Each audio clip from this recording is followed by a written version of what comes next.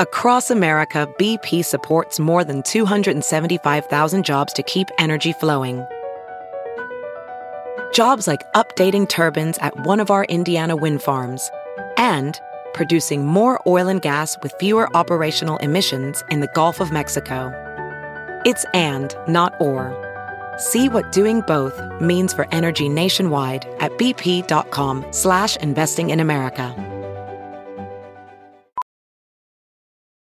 Welding instructor Alex DeClaire knows VR training platforms like Forge FX help students master their skills. There's a big learning curve with welding. Virtual reality simulates that exact muscle memory that they need. Learn more at meta.com/metaverseimpact.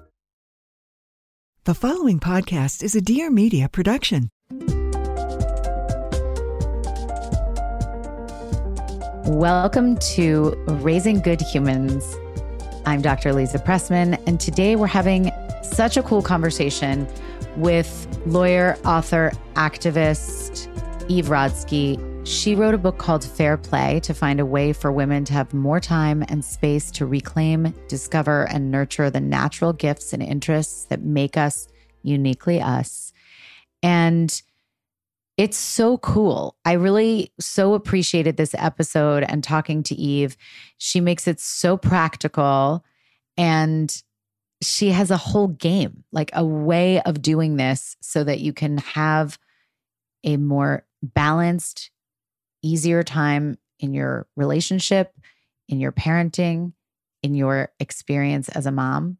This conversation is about getting started thinking about time and anxiety saving system that offers couples a completely new way to divvy up their domestic responsibilities without removing those parts of you that make you as a parent, and while increasing the connection with your partner and with your children. It's so cool. And I really love the way that she shares this system. And it actually even has cards, like a whole card system to make it so actionable, which of course is my favorite thing, making research into action, having toolkits, and really thinking about ourselves as mothers and our role as women. And so absolutely, I hope men are listening. This definitely centers more around women, but the whole point is that ideally, this is centering more fair play. So I hope everyone's listening, but take the time for yourself. You will come away with tools and a really cool conversation. If you enjoy this episode, please don't hesitate to follow, rate, and write a little review. And of course, keep DMing me on my Instagram at Raising Good Humans Podcast for more tips and Q&A. For me, this topic is not something, Aliza, that I wanted to be when I grew up, right? I did not start out being a gendered division of labor specialist. It wasn't on my third grade. What do you want to be when you grow up? Hopes and dreams. Hopes and dreams. I think it was like astronaut and like veterinarian or something. I don't know, but it definitely wasn't gender division of labor specialist. But they, as you know, because you're a psychologist, right? They say research is often research, yeah. Right? And so getting into this topic of balance, work-life integration, women's unpaid labor, the second shift, invisible work, the mental load, however you've heard that term before, started with in 2011. And I think starting where I started with this work is important because it can take you to us to now and how it's changed since the pandemic. But I literally started because my husband, Seth, sent me a text that said, "I'm surprised you didn't get blueberries." And I'm surprised you didn't get blueberries, started this lifelong journey. And I don't unpack it as much in the book, but I can unpack it with you because it was after my second son, Ben, was born. He was born in 2011 in the summer. This was in the fall. When I'm getting that text, I'm also texting and driving, of course, because that's what we do in LA. I have a breast pump and a diaper bag on the passenger seat of my car. I have gifts for a newborn baby to return in the backseat of my car. I have a client contract in my lap because I had opted out of the traditional workforce and started my own law firm And now I put opted out in quotes. I never use the word opted out. If there's a woman out there, if you're a listener and you are not in the traditional workforce and you started there, it was because you were forced out for some reason, not because it was a decision that we make. And so I had this client contract in my lap. I had a pen in between my legs because I still mark things up analog. And as I'm receiving this text and I have the breast pump, the diaper bag, and the gifts, I am also racing to get my older son, Zach, who was 3 at the time, at his toddler transition program, which in America, right, they cost your entire salary and they last about 7 minutes. So as I was racing to get him, the pen was literally stabbing me in the vagina every time I hit a stop sign. And that is the metaphor that I remember of that day, just being literally stabbed in the vagina by a pen. And then the text was just obviously the straw that broke the camel's back. But Aliza, you and I live in LA now, even though we're fundamentally tied to New York City and the East Coast, but we don't take traffic lightly here, at least, and not before the pandemic. And so for me to pull over and start to cry, sob over this text, something obviously was extremely wrong. And I'll just tell you what I was thinking when I was sitting there with the pen between my legs and the contract and the crying. I was thinking to myself, well, I guess the first thing I was thinking was like, it's so cliche that my marriage is ending over being, the fulfiller of my husband's smoothie needs. Like my marriage should be ending over an affair with an NFL player for sure. It was so cliche. But really what I was thinking, I think, was that how had this happened to me? I did not have the career marriage combo I thought I was going to have, not even close. And on top of it, I had become the default. And I call in fair play the she-fault, even though it happens to other family structures that are not just hetero cisgender, but the she-fault for literally every single household and domestic task for my family. And that was the statistic of women doing 2/3 or more of what it takes to run a home and family. And that was pre-pandemic, before it increased 153%. That statistic was something I was undeniably living at the time, but I had never, even as a woke feminist or whatever I want to call myself, educated, working woman who had been told she can have it all, she could do it all. I had never even heard of the term mental load, second shift. I had no idea that women held 2/3 or more of what it took to run a home and family. This all came as a complete shock to me. And so what I like to say now is I'm the ghost of Christmas future. The reason why I entered this subject area and have become a gender division of labor researcher, author, attorney, and activist is because I never want this to happen to anyone ever again. So this brings up so many questions and feelings, and I'm sure any of us who are raising children are really not finding the answers, but holding the hope that there will be some, and you have some. So I wonder 3 things, and I don't mean to diminish the emotional experience that you had by diving right into it. Not at all. You've taken that experience and turned it into this whole world of supporting other women. So I think a thank you is definitely necessary. And also, if you're talking to people who are about to have babies, who are trying to get their head wrapped around how to be prepared, because you said something that just kind of reminded me, you don't hear about these things or think about these things before necessarily, or if you do, it is just so hard to grasp why blueberries, remembering the blueberries, could be such a big deal. And I don't want to diminish the experience of somebody who doesn't have kids, but every single minute that you can get back is so valuable in a way that you cannot comprehend before.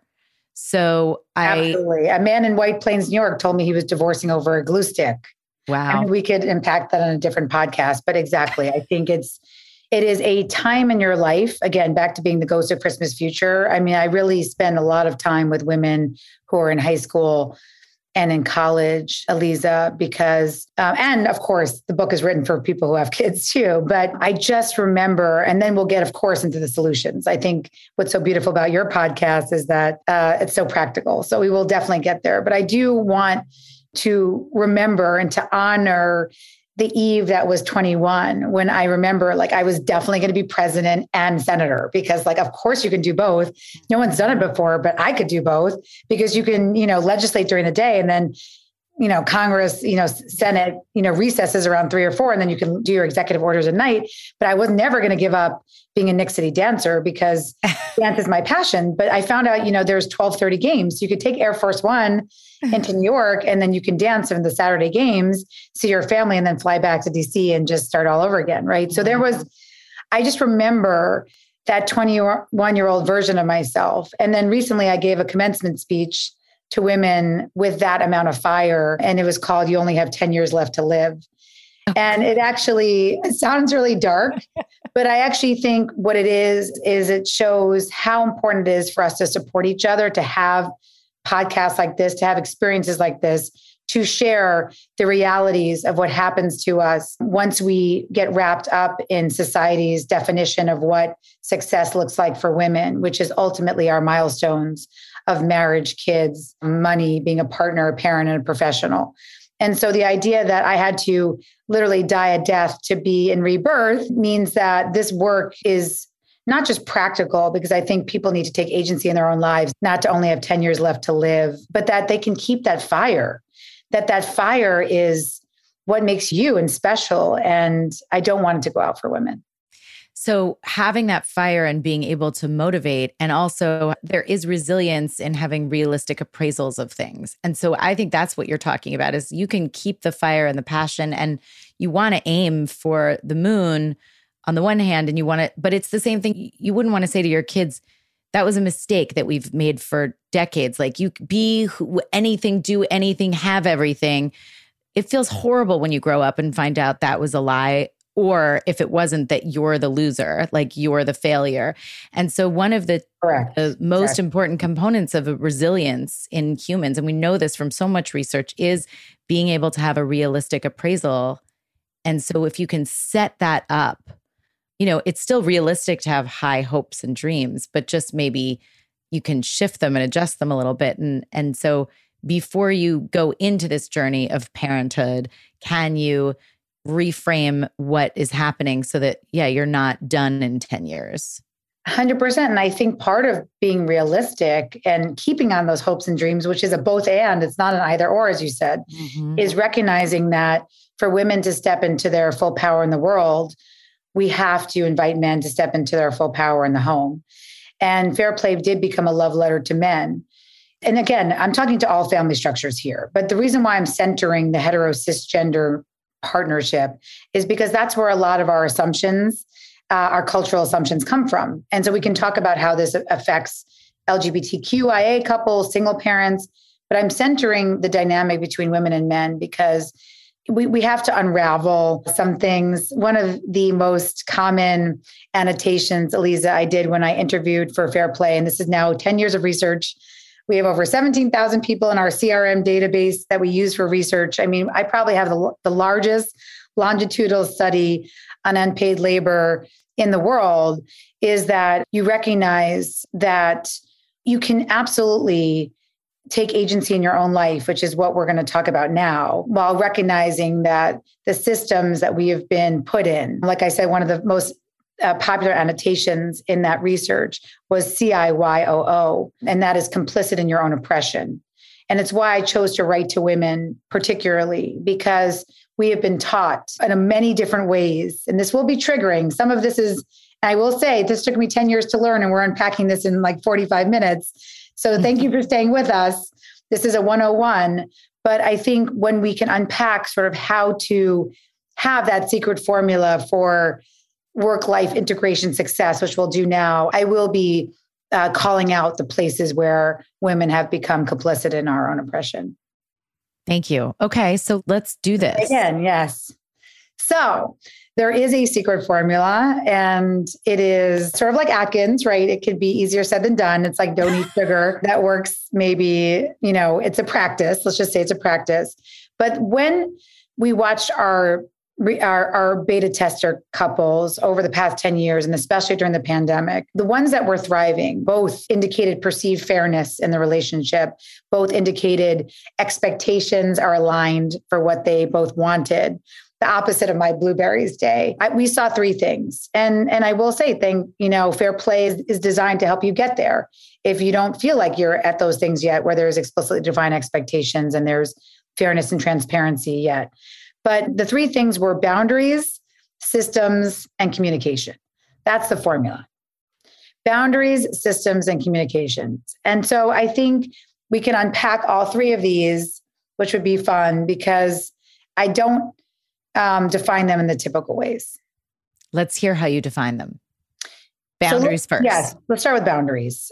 So I think what's interesting about productivity research and my day job is I work for families that look like the HBO show Succession. And you should all feel bad for me because it's difficult work. But what I do for those families is I bring grace and humor and generosity around a table when organizations are making really difficult decisions. And so why I bring that up is because the way I look at the lens of the home is different. It is aligned. I definitely do no harm. I worked with, professor of psychology on the fair play system and behavioral economists and sociologists, but I look at the world through how to design it because at the end of the day, I'm a lawyer and I believe in people have a buzzword of design. Well, the people who design this world are really laws and the attorneys. You want people to stop at a stop sign? Guess what you do? You pass a law. You don't want them to vote in Georgia? Guess what you do? You pass a law, right? So in that design thinking, I often come across a lot of productivity specialists and they say things, and God bless them, like a boundary is 2 uninterrupted days a week. Setting that for yourself, a walk around the block, right? So this is very fine if you're pale and male, but it's not very realistic, especially if you're a caregiver. Mm-hmm. Especially during the pandemic, women were interrupted on an average 3 minutes and 42 seconds.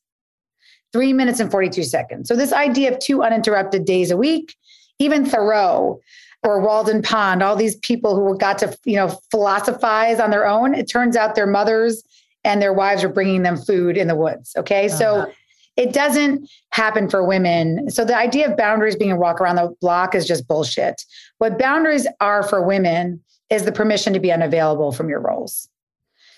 And now in countless thousands of interviews with women where I say, do you believe you deserve a permission to be unavailable from your roles as a partner, parent, and or professional? By professional, I mean anyone who works for pay or not. Most women, the supermajority said no. And that was super triggering to me because men get that permission to be unavailable. Men have twice as much leisure time as women. And also new research from this professor named John Jasowitz at the Harvard Business Review and Harvard Business School says that when men are a golfer, they're a golfer. When they're a writer, they're a writer, right? But women, we take our roles as a parent and a partner with us, no matter what we do, right? That's the mental load. So a boundary is, do you believe, I'm asking you out there, that you deserve a permission to be unavailable? Well, society will tell you that you don't. And that's been the big core message, which is the most triggering. I think the systems and communication will be easier and more practical, but I think they don't work unless we realize that our time as women is equal as men's time. That when our society treats men's time as diamonds and women's time as sand, we have a problem. Now we're going to take a little break so I can tell you about my sponsors. If you do have any experiences of nausea, you have to check out Relief Band. Relief Band is the #1 FDA-cleared anti-nausea wristband that's been clinically proven to quickly relieve and effectively prevent nausea and vomiting that are associated with motion sickness, anxiety, migraines, hangovers, morning sickness, chemotherapy, and so much more. And the product is 100% drug-free, non-drowsy, provides all natural relief with no side effects for as long as needed. The technology was originally developed over 20 years ago in hospitals to relieve nausea from patients, but now through Relief Band, it's available to everyone. So how Relief Band works is that it stimulates a nerve in the wrist that travels to the part of the brain that controls nausea, and then it blocks the signal your brain is sending to your stomach telling you that you are sick. How cool is that? Relief Band is the only over-the-counter wearable device that's been used in hospitals and oncology clinics to treat nausea and vomiting. So I get incredibly motion sick. So I cannot tell you how wonderful this product has worked for me. It helps with car sickness, seasickness. If you've had a little too much to drink, it helps with anxiety nausea, pregnancy nausea. And, if you are anxious about doing an activity because you're going to feel nauseous, it's a great way to help get you there without that worry. So as you're getting ready to take a road trip, hop on a boat as one does casually, or if you're just anxious about heading back into the office, right now, Relief Band has an exclusive offer just for Raising Good Humans listeners. If you go to reliefband.com and use the promo code HUMANS, you'll receive 20% off plus free shipping and a no questions asked 30-day money-back guarantee. So head to reliefband.com and use promo code HUMANS for 20% off plus free shipping. Artifact Uprising is so cute. It makes premium photo books, framed photos, and gifts to help you tell stories that you care about most. They just launched their new product, The Story of You, the Early Years book, that helps you document your child's best moments from 1 to 5. So sometimes you have a baby book and then that's that. This is like the extended baby book. And let me tell you, I did not keep track of this for both my children because second child, you kind of don't necessarily do as well with that stuff. When I pull out things from my children's babyhood and early childhood, it is just so exciting for them. And we know that young children love writing about and reading about and talking about themselves. And so it is just a fantastic, unique, interactive activity with guided prompts that make working on this book something that you can do with your child. I would not suggest doing this without your child because then it's more work for you. So unless you have the personality that just loves crafting and making these things, it's a great thing to do with your child. And it's nice to find ways to connect together and laugh and enjoy. And there's a high quality book that has thick writing friendly pages. There's eco-conscious paper and also comes with free photo prints to add to the book. And the Early Years makes a great gift for moms as they're experiencing their babies growing up into little people with their own distinct personalities, also dads, also grandparents, also other guardians. For a limited time, our listeners can get 15% off your Artifact Uprising order with the code RaisingGoodHumans15. Go to artifactuprising.com/raisinggoodhumans to purchase. I'm Ariel Laurie, host of the Blonde Files podcast, where every Wednesday I cover all things wellness. After nearly dying from drugs and alcohol 6 years ago, I've been on a mission to live my best, most fulfilled life, and I'm sharing everything with you. From how to achieve optimal health, well-being, and fulfillment to the best beauty tips and even cosmetic procedures, I cover it all with raw, candid conversations with experts and inspirational guests. Make sure to subscribe to the show so you never miss an episode. At the same time as boundaries for women are, permission to step out of that role, is there another side of that, which is for the men to get permission to take on more roles so that they are not just doing the one thing, but that they can borrow some of our ability to keep our lack of boundaries? There are some benefits, like maybe they can take some from us. Or do you find that for both people to be satisfied and for this to work, that those boundaries need to be defined the same way? No, I think that's such a beautiful way to say it. And there's a very small story that I think illustrates that. And this will move us into the systems piece, because there was this really awesome couple that reported to me during the pandemic that they were using Fair Play and systems to start to make things more fair in their home. And it had to do with the Magical Beings card. So as we move into systems, because we talked about boundaries, we'll definitely come back to the time discrepancy and women's permission to be unavailable. But as we move into systems, which is part 2 of the secret formula, that's where Fair Play lives. It's a system. It's not a list.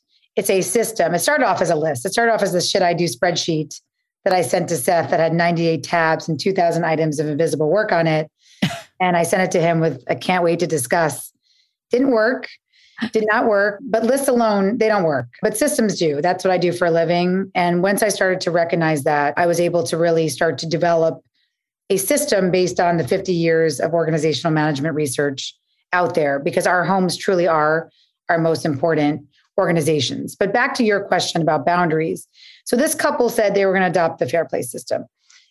Part of it, it's a metaphor. There's 100 cards. You go through it together before you decide who does what, which is a list. You have to decide why. You want to build your life together, what matters to you. You're both individuals. You're not merged. You actually talked about that. I saw on the Drew Barrymore show, right? People can come into relationships with different parenting philosophies, and that's okay. But you do have to align on what you both value. That's actually really important. So they decide and they align on their deck. And within their deck, they keep magical beings, which is Santa, Tooth Fairy. They actually had Lucky Leprechaun because Amy and this couple is Irish.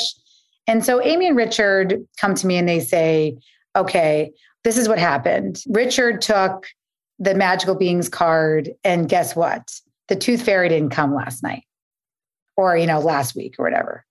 So like what you said before about boundaries and allowing men into our roles, right? It is part of the Fair Play method and system is not only do you own a task, so he was in charge, but you carry through your mistakes. So this couple tells me that if before Fair Play, what would have happened when the Tooth Fairy didn't come for their daughter was Amy would have said, you're the worst. She said, I'm a verbal assassin. I would have said, Richard, you're the worst. I will never let you do anything for our kids again. You've ruined our children's magic and hopes and dreams. I hate you. You can't get anything right. Right. That would have, and then Richard said to me, and I would have said to Amy, well, it's your fault because you forgot to remind me to put the dollar under the pillow. Right. That was their dynamic. Yeah. But what happened after their reporting to me during the pandemic is she said, okay, I know part of my boundary setting in this system is to let Richard carry through his mistake. So he owned it. He said, I was in charge. That was the first amazing thing. He did not blame her for not reminding him. He said, my bad. I fucked up. I did not get Tooth Fairy there. She said, I'm not going to intervene. I'm going to trust that you will carry through your mistake with our daughter. So then Richard tells me that he emails toothfairy@gmail.com. And this is the creepy part, Aliza. He gets a response. And toothfairy@gmail.com says, sorry, I was backlogged. I'm going to bring the tooth tonight. Richard then tells me he prints out the email for his daughter, shows it to her, and says, look, she was so backlogged. But the good news is that when she comes, if she gets a backlog, she brings double the money. And then the Tooth Fairy showed up that night. So I understand that's a really small story, but the dynamic shift in that relationship, if we could get there, where there is a boundary, meaning I trust you to carry through and do your thing. And the man in that relationship said, I'm empowered to carry through my mistake and to say, well, there is something for me to do here. I'm not going to be criticized that I don't know what to do. I don't know my role. And if I do make a mistake, I have the space to course correct. That is wonderful. The power of the Fair Play system. I mean, that's such a wonderful, it is a small example, but it is so wonderful. And it requires letting go of that control, which is hard to do. So that it goes back again to that boundary. I like the follow through of, and also giving space for the person that you've said, I'm not taking this on. This is going to be yours, but then let them, which in parallel, not to bring this back to parenting, other than the fact that it's phenomenal modeling, because we also need to let our kids own the stuff we let them take responsibility for. And then if and when, more likely when, that doesn't go the way we had hoped or something's forgotten or whatever, it gives space to address that. And then you feel more confident and more motivated to participate. So the reason why I said this might be triggering is, or I don't even know if that's what I mean, but I don't want to suggest that the fault is on. No, you're not. But you're right. There is we have been told to lower our standards, that women have control issues. That's really not the issue. If we look at it holistically, right? Yes. Where I have women tell me there's knives in their car seat, and they're like, well, of course I'm not going to give up control and have my partner put my child in the car seat when they left a paring knife in there. That literally is a real. Okay, but point. That is an extreme. Yeah, I understand. But I think everybody feels that level of worry, that it's not going to get done or on their timeline, because we've never had these discussions. I will say, back to what you said about parenting, is that my son, Zach, he left his phone home on Monday. And then he's like, Mom, I was driving him to school. Seth and I, that is an area where we redeal the card every day. So it was my day. I was taking him to school. And Zach says, well, I need you to go back for my phone. And then he says, wait a second. Okay, all you say is like, I have to carry through my mistake. So you're not going to go back and get my phone. And I said, wow, how cool that you were able to course correct yourself and know what my answer was going to be, because you've heard me on the Zooms and in your life for the past 2 years, right? Exactly. So he understood that he would probably not forget his phone again, because he was going to carry through his mistake of living on a field trip all day without his phone. So I do think I think Fair Play is a really great companion, not only to your work, Aliza, but to also Julie Lythcott-Hames's work of how to raise an adult, because a lot of what we say is similar, which is that Fair Play is based on a concept of conception, planning, and execution. And so what do I mean by that? Well, like I said to you, that my aha moment that the home is our most important organization, that was my first question that I asked myself as I was developing the system, right? Well, what would happen if we started to treat our homes as our most important organizations? Well, I know it would look more like that Richard and Amy story, where they would talk in advance, customize their defaults. One man said to me, well, it wouldn't look like our house, where we wait to decide who's taking the dog out right when it's about to take a piss on the rug, right? We are dying in decision fatigue because we don't have respect and rigor for our home. We think we're just going to figure it out, which actually leads to just horrific assumptions about who should do what. So when you actually bring these to light, the second most important question that I asked, and this will get a lot to what we were talking about before about parenting, was how did mustard get into your refrigerator? I asked that question in 17 countries. And why it's such a great question, Aliza, is because it is universal. Turns out there's condiments everywhere, right? There's some version of bottled sauce in the 17 countries. So the beauty of that question, as a follow-up to what if you treated your home as your most important organization, was I was able to hear within 17 countries, even the Nordic countries, which is always to me bizarre that they're always touted as the best, right? Everybody wants to live in Sweden. But in all of these countries, in a hetero cisgender marriage where a woman was married to a man, again, back to a super majority of what I would hear, even in the best of the best countries, quote unquote, was, well, the woman would say to me, I'm the one who notices that my second son, Johnny, likes, French's yellow mustard on his protein. It's in the refrigerator because he chokes. He won't eat his protein. He chokes if it's dry. I'm like, okay, great. Write that down. We know in the organizational management parlance, that's called conception, where you get paid big bucks to come up with these ideas and notice new things. And then I would hear, oh yeah, and then I monitor the mustard for when it's running low, and I get stakeholder buy-in from my family for what they need on the list. Well, I didn't really hear stakeholder buy-in, but you get it. I'm listening for that organizational parlance. That is planning. That is the planning stage. Again, very important in the organizational management side of things. And then I would hear, well, yeah. And then, my husband, he goes to the store to pick up the yellow mustard, and the dude brings home spicy Dijon every fucking time, Eve. And so you want me to trust him with my living will? That's not going to happen because he can't even bring home the right type of mustard. So that gets at what you were saying before. Yep. About this issue of how do you wrestle with that? And so, what was cool? What was cool about this, which also relates to parenting, is that as a mediator, we're taught to hear that the presenting problem is not the real problem. The same thing you're taught as a psychologist. And the beauty of that statement over and over again in 17 countries was there was an actual organizational failure, which means there's a solution. The failure was of the thing you don't want organizations to fail on, which is two things: accountability and trust. Once your organization fails on accountability and trust, it's very hard to get it back. And that's why Fair Play for me, and talking today as the Ghost is Christmas Future, is saying, if we can set up systems for you to keep accountability and trust early, which a lot of people have before kids because they look at each other as partners in crime. And that's Seth and I were, he did dishes one night, I got the takeout one night, we were doing it together, but we fundamentally lost accountability and trust in our relationship. And so the beauty is that you can get that back. It's hard. I'd rather you do it before, but that you get it back through recognizing that slowly the conception, planning, and execution stays together. And even my sons understand that now. And I'll just give you one quick story about Ben. Props to my second son, who was 9 at the time, who, when I was scrolling Instagram, saw someone that was folding laundry with her daughter. And that's what the caption said. And Ben said to me, well, that's a terrible idea, Mom, because that's not CPE. And if she's just folding laundry with her mom, then she's never going to remember to fold that laundry. She's going to be nagged to do that laundry with her mom. And she's not going to know how to do things start to finish, from the secret oils in the drawer all the way to cleaning out the lint to setting 2 timers for when the laundry comes out of the dryer. And then of course you have to set another timer for it to come out.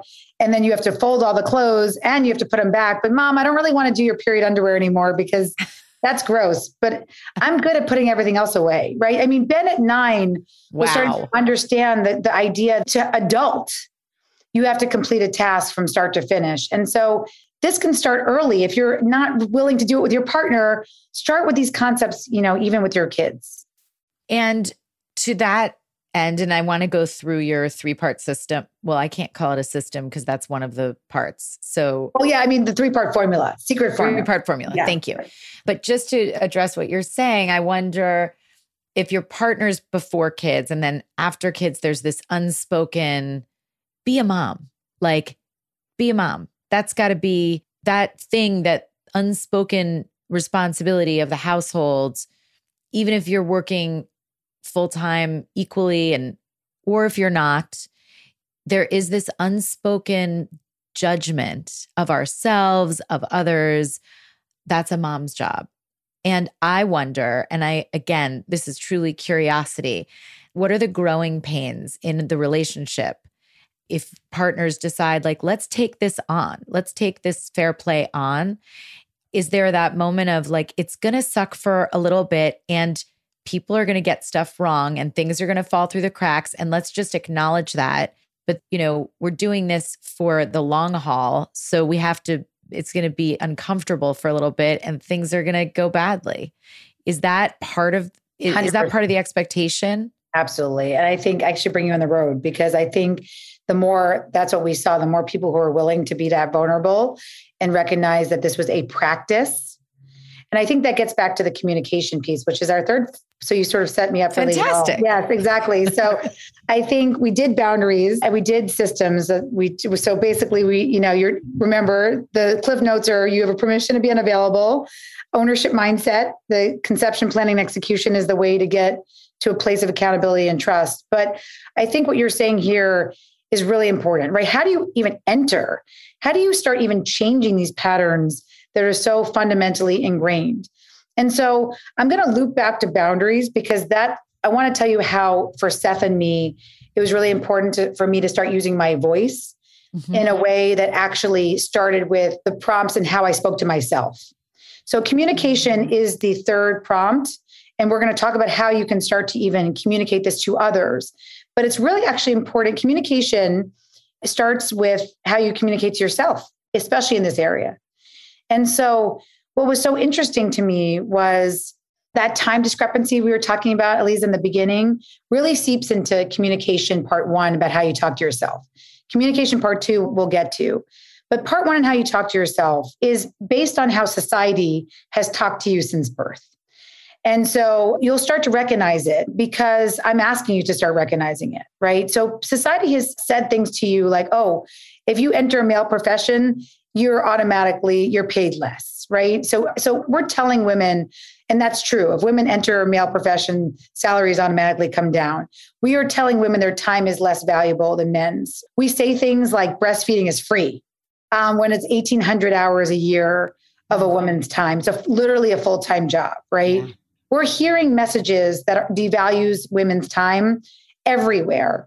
But the saddest part for me and how I talk to myself and how other women were talking to themselves was there were 4 toxic messages that we were telling ourselves and how we communicated to ourselves that we have to retire to be able to start communicating and changing pattern with someone else. You can't just say, as someone said to me, well, I don't communicate about domestic life. I just dump wet clothes on his pillow when he forgets to put them in the dryer. And I said, well, actually, that is communicating, but whatever, we'll get there. That is communicating about domestic life. But anyway, so the things we tell ourselves happen in fours. And you can maybe you recognize, I'll say that to your listeners, one of these as yours. I have one that was extra triggering for me. The 4 top messages that we were telling ourselves and communicating to ourselves that stop us from changing these dynamics are: 1, my partner makes more money than me, and so I have to do more in the home. Mm-hmm. That's a very big one. That was one for me. I was in philanthropy. My husband was in private equity. I seem to think that my job was less important, even though now I say to myself, my job is way more important, right? I'm helping people use their money to change the world. And Seth is great. He's investing in another beverage. It's fine. But back then, the idea that time is money was so ingrained in me that it never even occurred to me to challenge that assumption. The other one that was very triggering to me was, I'm a better multitasker. I'm wired differently for the care. I'm the mom, the one you were talking about earlier. For that one, I had to go to the top neuroscientist in the country, who I know through my day job because one of my clients funds him. And I said to him, are women better multitaskers, or are there things that we just know how to do better because we're moms? And this man said to me, you mean in culture or in neuroscience? I said, well, not culture, because I want to know I came to you because of neuroscience. Like, is my brain wired differently for multitasking? And he looked at me, and this was the only other day besides a blueberry where I really sobbed. And he looked at me and said, well, no, there's no gender difference in how we multitask. There's nothing better that you do in your brain because you're a mother. He said, but imagine that we men, Eve, could convince you women that you're better at wiping asses and doing dishes. How great for my leisure time, my career. I don't even have to say I don't want to do it because you have told me that I'm so bad at it, I don't have to do it. That's how I get tenure. That's why most of the people in leadership are men. He was saying it obviously sarcastically, but it was like stabbed. I felt like I was stabbed in the heart, And then finally, the 2 other that are very popular are in the time it takes me to tell him, her, they what to do, I should just do it myself. And finally, the last toxic message is, well, we're both colorectal surgeons, but I can find the time and my partner is better at focusing on one task at a time. So I think when we say to ourselves that there's actually no way to find time, we can't fuck with the space-time continuum, we're not Albert Einstein, and that we deserve as much time choice over how we use our day as our male counterparts, then all of a sudden the internal self-speak completely changed. That's communication 101 for ourselves. When I went to Seth, instead of saying, you have to start taking, Zach to school earlier and handle the school forms. No, it doesn't start that way. It started with me looking at Seth and saying, wow, I noticed you have 3 hours after our kids go to bed, or 4 hours to check Sports Center, your fantasy league, work out, and finish your PowerPoint deck. But I'm doing things in service of our home till the minute my head hits the pillow. And I'm not going to live like that anymore. I deserve as much time choice over how I use my day. And if that means you have to spend more time in your time choice with unpaid work for our kids, so I can get more time choice to write and to exercise and to breathe, then that's really the dynamic shift in our relationship. But Aliza, that is not easy. That's why I said this is a 101. That self-talk is something that we have to uncondition ourselves from, that we've heard since we've been born. For sure. And we have to believe it, which I'm sure, every hour you could shift. I would say there are many times, and I have a co-parent, but we are not partners in other ways, whatever that means. That makes sense. Yes. And there's an awareness of judgment if you weren't the one who filled out the forms. There's an awareness of judgment, whether and it does come from us too. Like somehow, especially if you're a traditionally working parent, like somehow you're a rock star if you also made it to pickup. And you also, somebody just interviewed me for a podcast and they asked me, she does not have kids. It was not that kind of podcast, but she wanted to know, like, how do you do it all? And I was like, well, for one thing, I don't. And that question in and of itself is so disturbing because, of course, I then am thinking, I'm saying right now, I don't. And here are the many indicators that I'm not. One of them is like a big one, which is that I'm divorced. But also, it was a moment where I was thinking, oh, now I'm going to go tell myself, I really like half-ass it with everything. Like you can get into that language with yourself. And then in another minute, you can feel so empowered and like, yeah, I'm giving space for someone to take on part of this so that I'm not. And that's great. Like I deserve this time and this is my boundary and all of those things. So, but you can go from that to, oh God, I'm not taking on mom. Right. And it feels terrible. It does. Guilt and shame is a tool of the patriarchy. I mean, I don't know what else to say about it. And I think it's also, I imagine sometimes people are thinking also, I love doing these things. The way I can't imagine, this is a thought I can never imagine, which is the joy of cooking because I'm not good at it. So it's a necessity and I do it sometimes, not sometimes, I have to do it more than sometimes, but it's not a strength. I'll say that. But I see the joy. Keep the cooking, but nobody loves to do fucking dishes. Right. No one likes to do laundry. No one likes to wipe asses and throw out like shitty, like. But there are people that will tell themselves they do. And I think and there might even be people that do because they feel like this is my role. This is my work. And I enjoy it and I love it. And if I say otherwise to myself or anyone else, what is that saying about me? And so I just really love the idea of how this is a practice. It can take a very long time and a process, but reframing how we speak to ourselves, because we don't even realize, like, even in saying, I love doing this, it's my pleasure, is not the same thing as saying, I love you. And I think we get that confused. We all love our children deeply and all express that in different ways. And for those who express it in a way where it's caregiving, which of course we are all doing as well. I mean, I remember just one of my best friends noticing that when the kids were all playing, I sit very comfortably chatting and not worrying. Now I don't have toddlers, so I can do that in an easier way, but I always was a little bit easier about that. And there was judgment, like I'm not engaging right now in this moment, but I knew that other people were all around and that we're all sort of collectively there. But we do go through these different thoughts and that's okay. You can have those thoughts and work on reframing to get yourself, because you wire your thinking in a different way. Well, I hope you keep this in. I hope you keep this in. No, because it's really important because it's a both and. That's the thing. Everything in our society has become an either or, but it could be a both and. It could be both. I love my kids and I want more time back. My kids recently, I said to them, I'm not sure why I've been wearing your initial for all these years. Like I'm putting my own fucking initial back on my neck, And so they're all like so proud of me. Mom's putting her initial back on her neck because all these years I was, Zach's mom or Ben's mom or Anna's mom. And I will say that is what my second book is about. I'm writing about women's identity. But before we get there, I want to just acknowledge what you said about the person who asked you, how do you do it all? Just one funny thing that my friend who's a lawyer says, someone asked her that too on a panel she's a high profile partner at a law firm.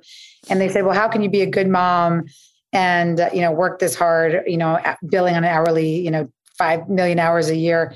And she said, well, I'm not trying to be a good mom. She's like, I'm just trying to be a great dad. Oh, wow. And I just think that is still one of my favorite quotes of all time, because I think that just shows you that a lot of these expectations, the guilt and shame, are tools to keep us thinking that we're better at wiping asses and doing dishes. And my entire second book is about this quest to understand why is it that sustained attention for things we love for women, especially things that maybe aren't paid, are considered subversive still. Literally anywhere I went when I was writing Fair Play, I did not have a book deal then. I was just researching unpaid labor 10 years ago because I was interested in it. And Seth would take the kids on Sunday. This was after our time choice conversation. And inevitably, as I was writing, people would say, do you have kids? Or I get into conversations. It was always, who's watching your kids? Oh my gosh, you're leaving them for a whole Sunday. It was so much societal pressure to change my behaviors into what conformed for others. And sadly, this idea of not being unavailable, right? This permission to be unavailable, it really does start with this idea that we are our milestones. Women are really defined as our roles. We are mothers. We may be professionals. We may work or inside or outside the house. But what I'm here to argue is the most important things that we're going to do are the things we do for ourselves. And what I will say is that regardless, Aliza, if you made $1 from this podcast or $1 billion from the podcast, this hour, what you do for me, what you do for other women and parents is priceless. It's more important than any work that maybe your co-parent does, right? And so I just hope that other women recognize that, that it is literally priceless. But we've been taught that, sustain attention for things that we love, unless it's somehow in the conforms of what we know. And these milestones are the only things that matter. So anyway, I will just say that keep on unicorning, as I like to call it. I call it unicorn space, but the active pursuit of what makes you you. I got to go down a rabbit hole and listen to all your episodes it's fundamentally priceless. Thank you so much. It is such a great joy for me. So I feel really lucky that I can do this. And also it feels like, and I remember writing my dissertation on attachment and hearing my baby crying and being like, this is so messed up. And sometimes I'm doing a podcast on something and then my kids do whatever they're going to do. And they're like, you want to put that on the podcast? Because it's such a, just a messed up moment that we all have. But I love the support that I get. Like I get so much joy. And this was going to be one of my questions is like, how do we support each other? I know that I have mom groups and lots surrounding parenting and all of that. But the majority of the people that are participating happen to be women. Maybe 97% or something. Like you can go on Instagram and look at your analytics and it'll say what your demographics are. And it's like 97% women. So even though, of course, this matters for everybody, this is obviously like a support system that is more necessary in this particular dynamic. And it's so wonderful to be able to name it and talk about it and think about ways to navigate this. And you said something about the necklaces that, the initials. And it's so interesting because there's another tension that's like, of course, being a mother, I feel weepy just thinking about like what a beautiful privilege it is. And I love it so much, in addition to all the exhaustion and confusion and mistakes and emotions. But I deeply love it. And also, it is no gift to our children to have them think that they are the center of our lives, because then they spend much of their adulthood feeling so shitty that you have no purpose in life. And the relationship and adolescence too, like the worry, the idea that your every move you make as a child, teenager, adult is somehow going to make or break your parent is no gift. It just is no gift. So yes, we can love them and know that they are I think it's hard to find a parent who wouldn't think about their child and like, just if we all close our eyes and picture one of the faces of our kids, like it brings light to us and joy.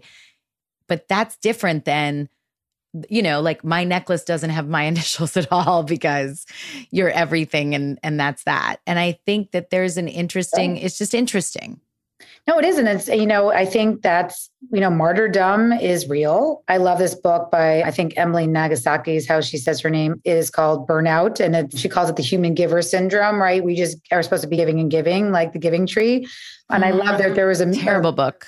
There was a man who rewrote it. And it's called The Tree That Set Healthy Boundaries. And I was like, that is the best. But exactly, I think the, Tova Klein, who I love, out of Barnard. Love Tova. Yeah, she had a great quote for Fair Play, which was this idea around these things that we're talking about now, which is the theme of book 2 is it's called Find Your Unicorn Space. It's about how important it is to bring that initial back, right? To start doing things that make you uniquely you and share those with the world, AKA this podcast. But she said something so important to me when I was starting to say, well, a lot of women will say to me, they don't know what makes them uniquely them anymore. And they're telling me they don't have things to share with the world. And so that would break my heart and say, everybody has it and we're going to help you refine it if it's been lost. But her really important advice was you cannot make your unicorn space the thing that makes you the perfection of your children. Yeah. And that is a boundary breach she sees a lot, right? That, you wanted to be a classic pianist and that didn't happen for you, right? So then your kid's in 8 hours a week of lessons. Mm-hmm. I see many men who say things to me like, I didn't get to be a professional athlete. That's my dream. Their kids are signed up for 10 hours of batting cages, right? That is a boundary breach that is a recipe for mental health disaster later. So making sure that you have your own dreams is really important because your kids will see that and then they will recognize it's hard to fulfill those dreams. It's a lot of rigor to produce a podcast. It is not all fun. It's not all lights and rainbows and cupcakes. There's rigor in achieving your dreams. And when your kids see you struggle with that, then what a gift, because then they know it's not something that can be bought for them or that you can forge that path. Back to the first thing we started with. That is the ultimate essence of, I think, of resilience and grit. It really is. And, Carl Jung says the greatest burden that kids, I'm going to mess it up, but basically the greatest burden on kids is the unlived life of the parent. 100%. So it's, it's not, all of this is like to pitch the idea of how important this is. Exactly. And also we know if you're only in this for your kids, let's say you're just like, okay, but how does this impact my kids? Your well-being and mental health is the most important thing before you can do anything else. And we know this in theory, but I have a friend who was like really pissed about the idea of like putting your oxygen mask on first. Because she was like, whoever says that doesn't really have kids. And I was like, I say that all the time. Yeah, no, it's actually really important. You will literally suffocate to death. Yes. Yeah. If you put your child's mask. And then of course, again, it's like you said, this is a practice. This is a 101. These are messages that you may be hearing for the first time, and that's okay. It is something that we all, back to you said, it's about support. It's about recognizing that even just 13 years ago when I had Zach, there was no Instagram. There were no podcasts like you. There was nothing. I had nothing to warn me about what was about to happen. And so the idea that you see invisible work, that's been the beauty of the pandemic. That, it may not be solved yet, but the invisible is becoming visible. Is that what happened? That's what happened. That's such a great point. Men did not do more. But they saw more? They saw more. So there's mad respect, but there's not necessarily change. But you know what? But that's how change happens. So my mother, who's a professor of social change at the Hunter School of Social Work, she says there's actually 3 steps to change. You have to go from pre-consciousness to consciousness, and then you can go to the fight for solutions. So we got one crucial step forward, which is really an understanding that invisible work, childcare and housework is important. It's our humanity. And I think that is a step to starting to recognize that there is I'm hoping and I believe that there's going to be a sea change in what women will tolerate and what men and the gifts men will have in terms of demanding that they get to be not just an ideal worker defined by their breadwinning status, but that they can be defined by other things instead, including, being a father and an active caregiver. I could talk about this for hours. It's so interesting. I have one last question, which is so bizarre that this is my question. But what have you found in terms of relationship satisfaction from not just the women, but the men after doing Fair Play? Well, it's such a great question. I think it's the most important question because what's in it for men? If you think, oh shit, I just have to take on more wiping asses and doing dishes. Yeah, that's basically what I want to know. Yeah, it sounds terrible, right? But that's also just like that would be using Fair Play as a giant list, right? Here, take these 50 cards and, leave me the fuck alone. It's not that. So I think I'll end on a very quick story because and bizarrely, it has to do with Tooth Fairy again. I don't know why I had 2 Tooth Fairy stories for you. I have a client who is, again, HBO show Succession in that echelon, but he's also been a very active caregiver in his children's lives. And so he was an early beta tester because he held more cards even than his wife, who was a stay-at-home wife. And he was also the quote unquote breadwinner. So I always thought, what did he get out of it? Why did he do this? Yeah. That's when I was toxic time messaging his work 10 years ago. Why would he do that? He earns the money, right? All those messages that I didn't unlearn yet. And he looked at me and he said, you know what, Eve? In life, you don't get anything for free. And for him, the investment that he made in his children, he is literally so close to his 2 daughters. So this same man called me and said that he was at a funeral and he was thinking of me. And I said, well, that's fun that funerals make you think of me. But it was before the pandemic. He was at a funeral of another sort of titan, wealthy man in the Pacific Northwest. And it was in a church and it was packed. And his 3 daughters were all dressed in white. And each one of them went up to the podium and recited like a Shel Silverstein rhyming type poem or a Dr. Seuss type poem. And then people were confused because they didn't give any context and they would laugh and the poem was cute. And the second daughter went up and read this awesome, beautiful, really awesome poem that was funny and irreverent and people were laughing. And then the third daughter went up and read a poem and they all leaned into the microphone and they said, these were the poems our father wrote for us as the tooth fairy growing up. And we have them and we're using them, for our children. And what my client said to me was, nobody talked about how much money he made. Nobody was talking about the businesses he sold. Everybody reflected on this, the fact that he was a tooth fairy, that he was a secret poet, that he had this amazing relationship with his 3 adult daughters. That is what the legacy was that this man left at the end of his life. And so, especially when I think of men and legacy and what are we on this earth for? It is to be humans. It's to connect with other humans, especially the ones in our family. And I believe men have been sold a bill of goods for a long time by saying that they don't deserve that opportunity to be in their full power, as we said earlier, and in the home, because this is what it leads to. It's so funny because ideally you stay married and have a beautiful partnership. And also divorced dads have just had to take on so many roles and have the ones who do it well, the ones who have stuck with it and really been in are incredible. Like I think my kids have an incredible relationship with their father because the act of caregiving grows your heart and your relationship and your connection. So as I ask, like, what do the dads get out of this? I think they truly, the ones, if you're here, if there's a dad listening, yes, Dad, come on, like you're awesome. We love you. Yeah. Thank you for being here. But it is true scientifically, like the act of caregiving does grow that connection and your brain actually grows at the transition to parenthood. And it has nothing to do with giving birth. It's the act of caregiving. But it's so interesting because I also think I'm just hearing this. I imagine those acts also make your relationship sexier and better. And you feel absolutely. So it must feel so good to not get like berated or told that you that you're incompetent. Yeah, I'm getting the opposite now. I'm getting the you're so incompetent. I think the fun part of it's so fun to be in the other role now to say, oh wow, my partner's minimum standard of care. That's a term I use in the book about how you come together and what you decide, how you fill your standards has become higher. That's the beauty about accountability and trust. When you have accountability, often it fosters trust because then that person wants to do things better, right? It becomes like this snowball effect of beauty. And I will say that my husband, since this transformation of doing more invisible work in the home, has only become more successful.